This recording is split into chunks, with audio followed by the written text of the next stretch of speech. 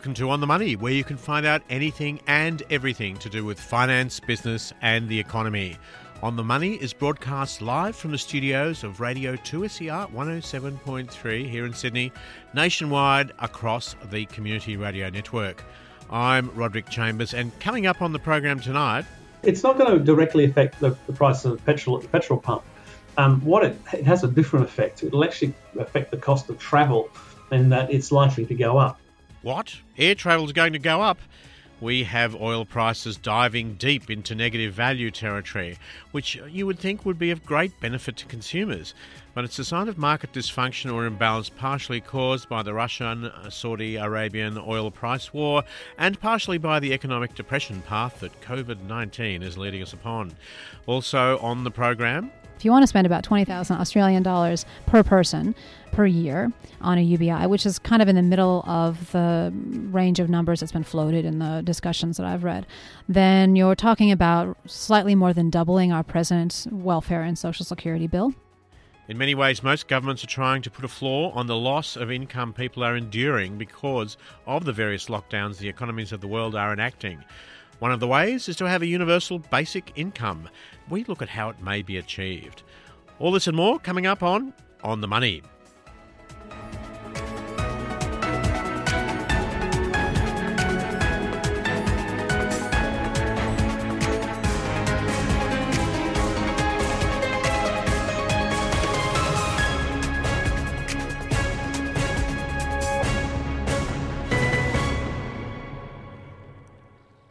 But first, many businesses have been preoccupied with the sudden cessation of economic activity, which has caused momentous decisions for them over staff, plant, equipment, investment, and of course debt.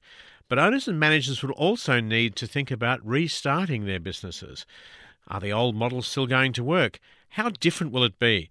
I asked Richard Spencer, Chief Customer Experience Officer at Business Australia, what the recent stimulus measures are likely to do for business and where do we go from here?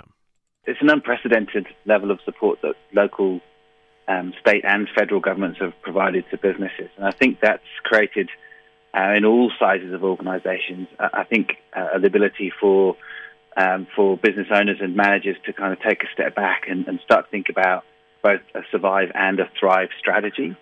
And in effect, how do I make sure that my organisation is still here when we come out of this COVID-19 crisis? But simultaneously, how do we thrive in a post-COVID-19 world? Because I think experiences of other disasters around the world, clearly nothing quite as widespread as this particular pandemic, but crises like the GFC or the bushfires, floods, Californian bushfires, 9/11, seem to indicate that the peak of bankruptcies from those kind of crises tends to be 12 to 24 months after the end of that particular crisis. So there's a longer-term survival piece that is about how do I make my business thrive in a new world, in a new environment. And I think that's where clever organisations and clever businesses are now starting to think, okay, how do I thrive in a world that I'm not quite sure how that will look in a few months' time? I mean, is there any idea of a timescale here? This is the part of the problem for business is when should you think about opening your doors? When should you think about starting up the machines again? Do you find that this is a big problem? I think it's a bit of an unknown, if I'm completely honest. The twin difficulties of both health and an economic crisis simultaneously are a little bit unknown in all of our lifetimes, and certainly unknown within the context of a digital trading environment. I mean, I think part of the benefit for a number of organisations is that they've been able to pivot quite successfully to working from home and shifting from an office-based environment to a working from home environment. We were able to quite quickly make a range of different resources available on Business Australia to help organisations make that pivot, but also to help the people who work for those organisations pivot to a work from home environment, which is obviously very different environment to working in an office surrounded by your colleagues. In terms of I think the when is, I think the government are doing the right thing by ensuring that we don't unlock these restrictions too soon. But that also means that when will things return to normal is actually quite a difficult question to answer. But I think what businesses need to focus on is that return to normal will not look like a pre-COVID-19 environment. Trading environments will definitively be different. And again, that kind of how do I thrive within that environment? How do I pivot? How do I innovate? How do I repurpose? How do I look at my capabilities are more important now than they probably ever have been. So where should you start when you're planning for this? What are the things that you really need to think about first? That's a great question, because I think probably the first thing that organisations need to do is to accept that business will be different. And I think that's not always easy to do, because we quite like a status quo environment as humans and as business people. But I think there is if organisations can accept that the trading model, the business model, basically has been put through the shredder, and they need to then try and work out what has come out of that's a great starting position to say, okay, how do I look at my organisation? How do I look at my supply chain?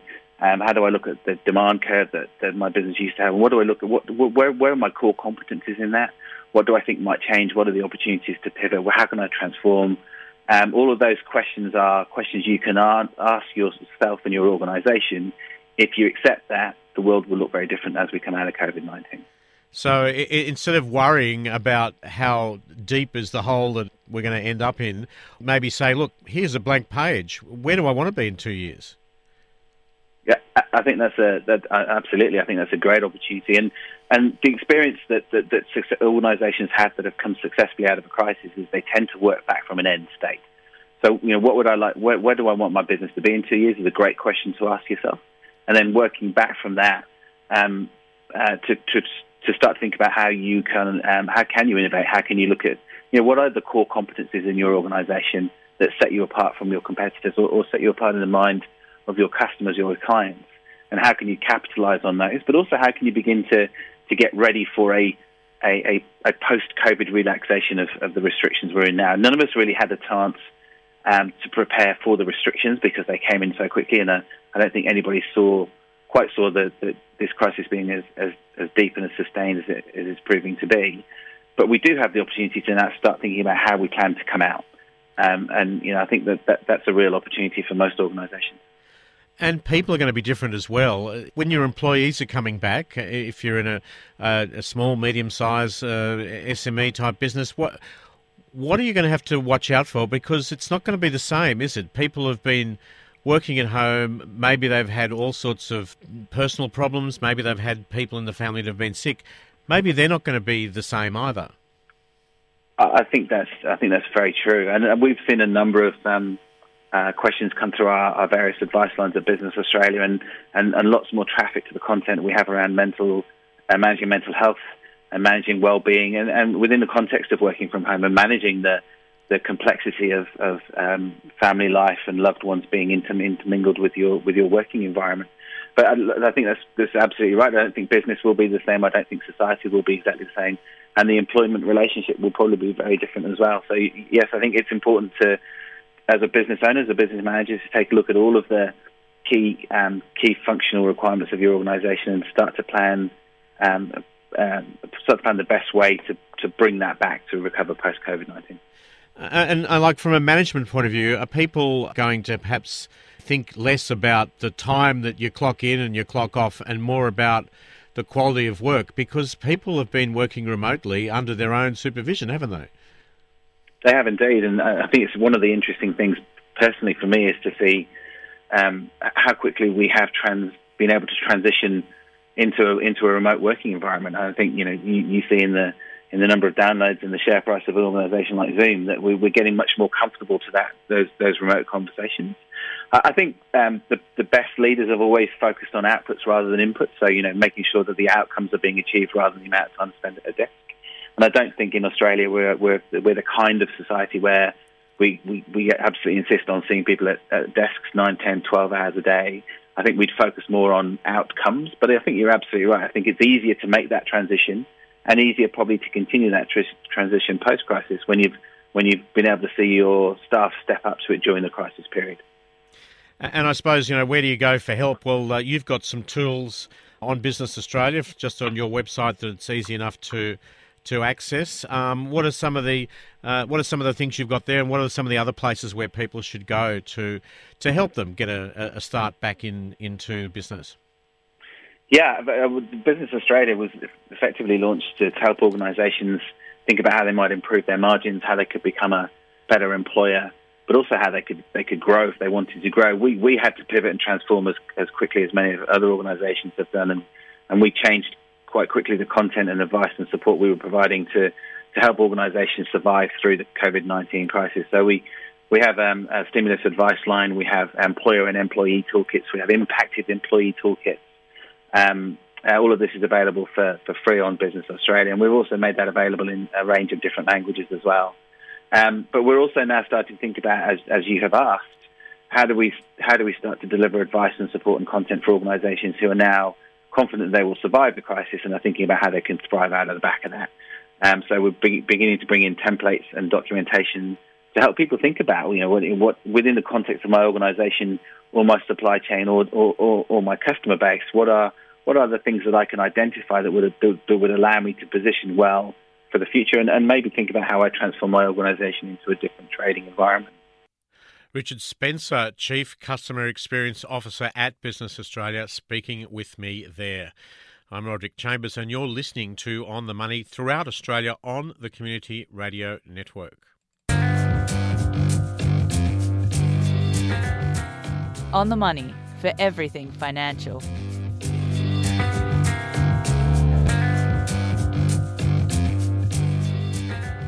On the Money gives me the edge when I have to sort out my finances.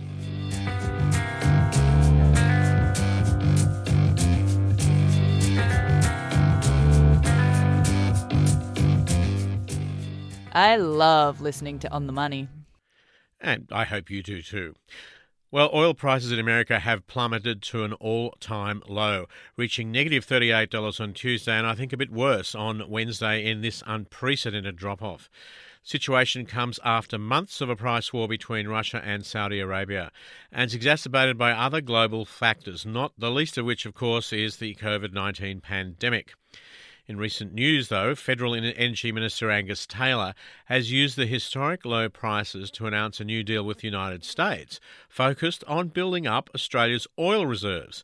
The deal will initially store the reserves in America before shifting them to local storage as the capacity opens up. To find out more, Ryan Stanton spoke with Dr. Stuart Jackson, Senior Lecturer in Politics at the University of Sydney, about the reasons behind this dramatic drop in prices. Okay, what we have is a series or confluence of events. One is, had been an ongoing, if you like, price war between Russia and Saudi Arabia.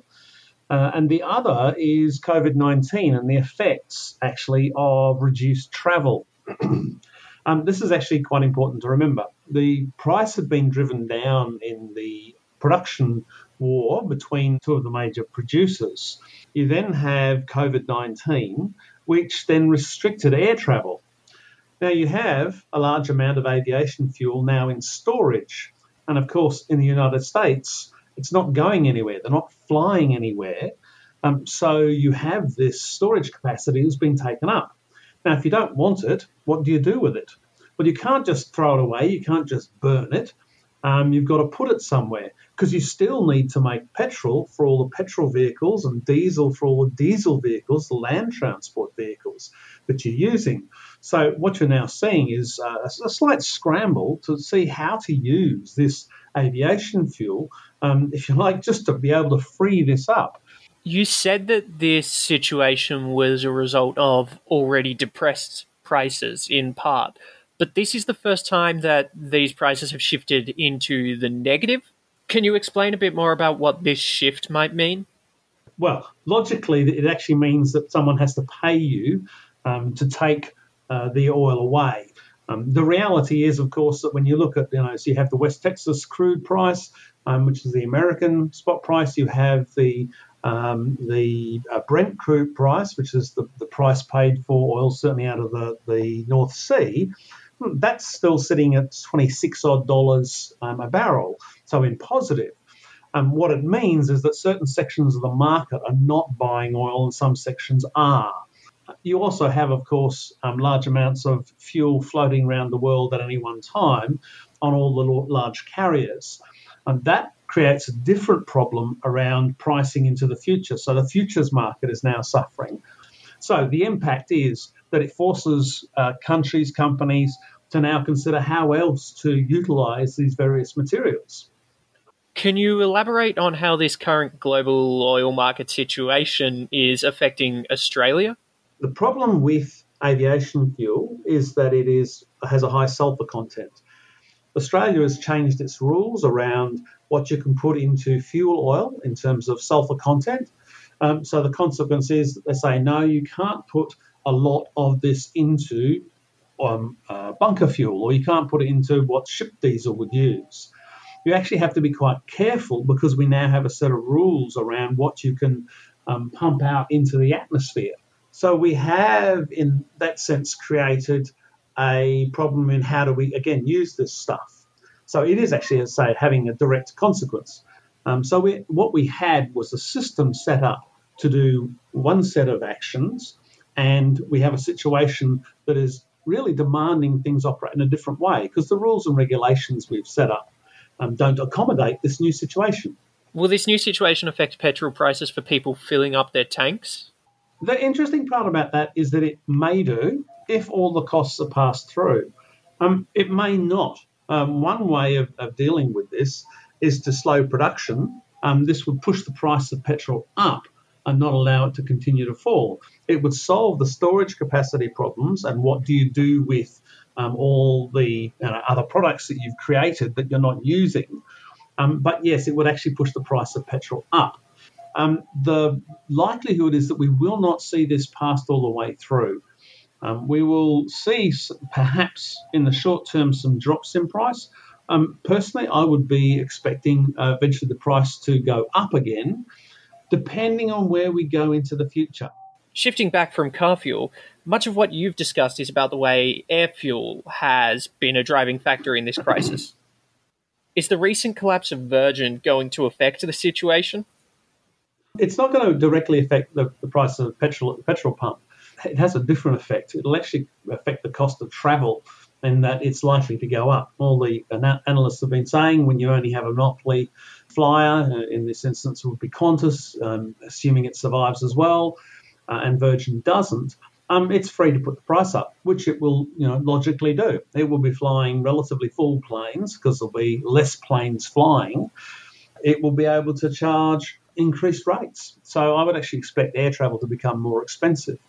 On top of that, I think people have also weaned themselves off a bit. The idea of travelling all the time, of being able to take flights anywhere in the world or at any time, that's quite possibly a good thing from a planetary perspective. If you're thinking about climate change, of course, people will then go, well, what else do I do? How do I have a holiday?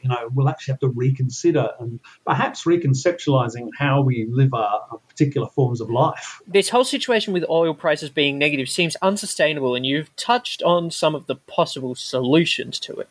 What can we expect to happen after this dip passes? What will happen after? If I had a crystal ball, I could tell you.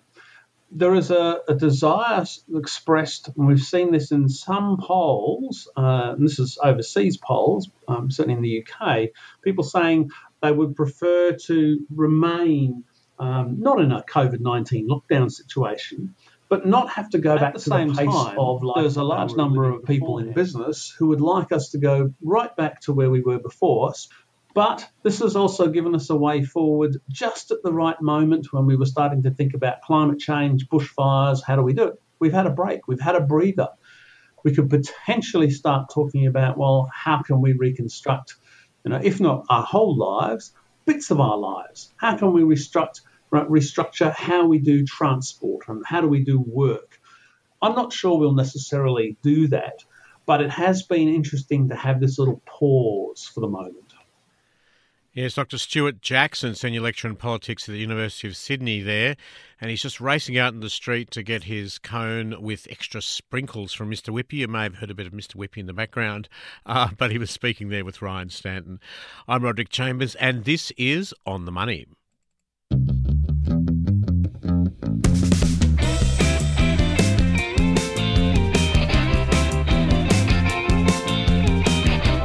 On the Money. Ride the gravy train with us.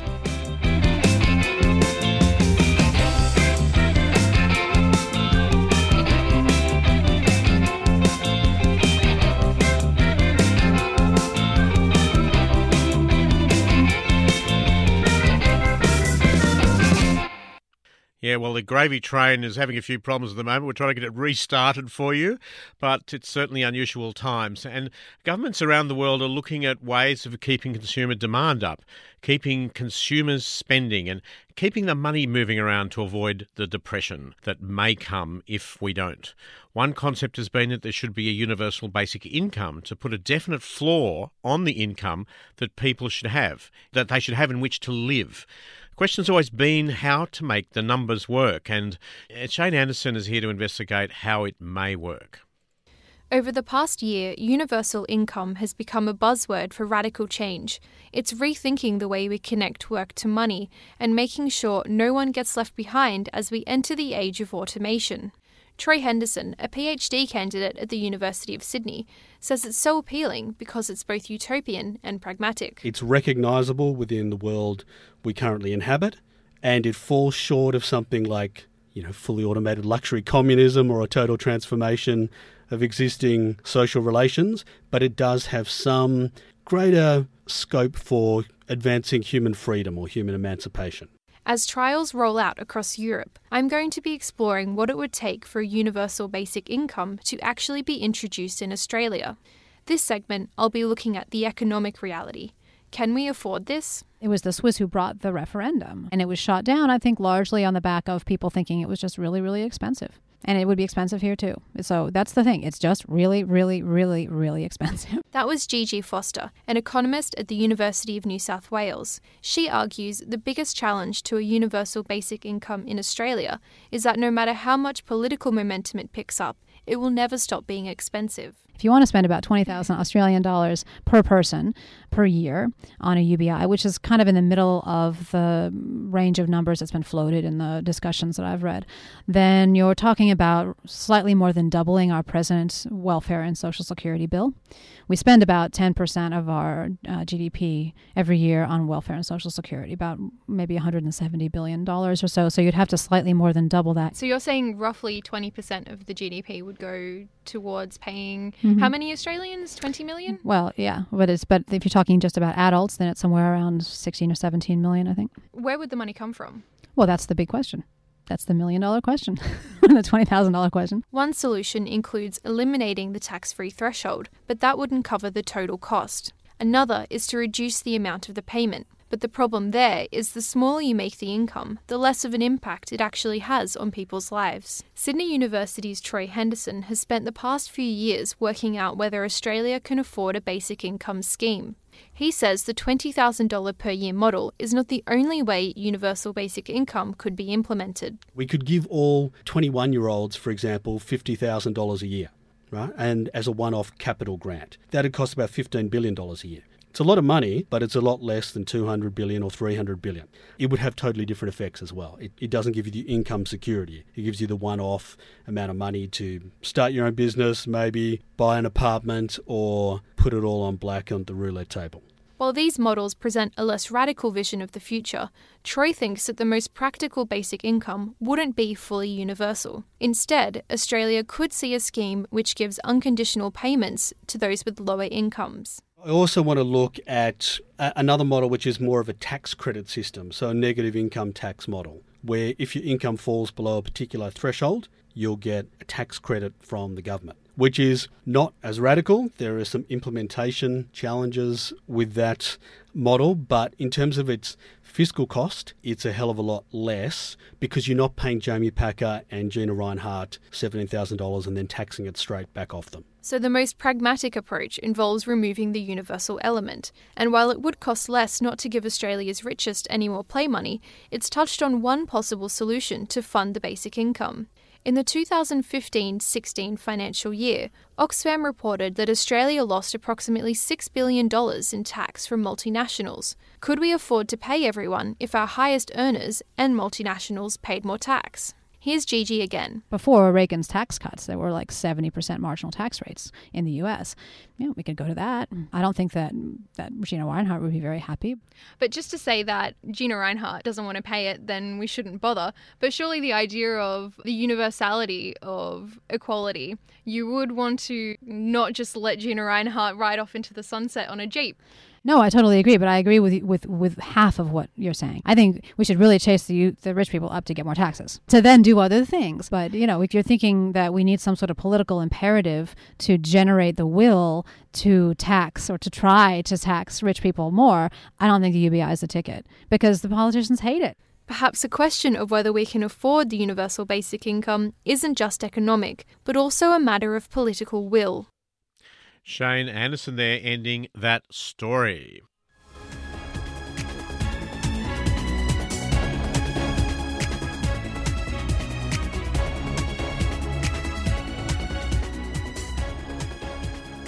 And that's about it for us here on The Money this week.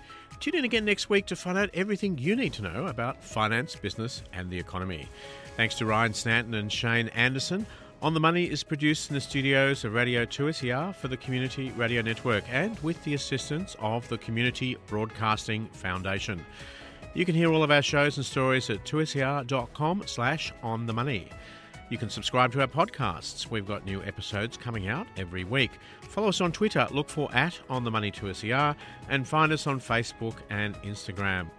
I'm Roderick Chambers. We're going to be back again next week to give you the inside running on all things financial. You stay safe and thanks for your company.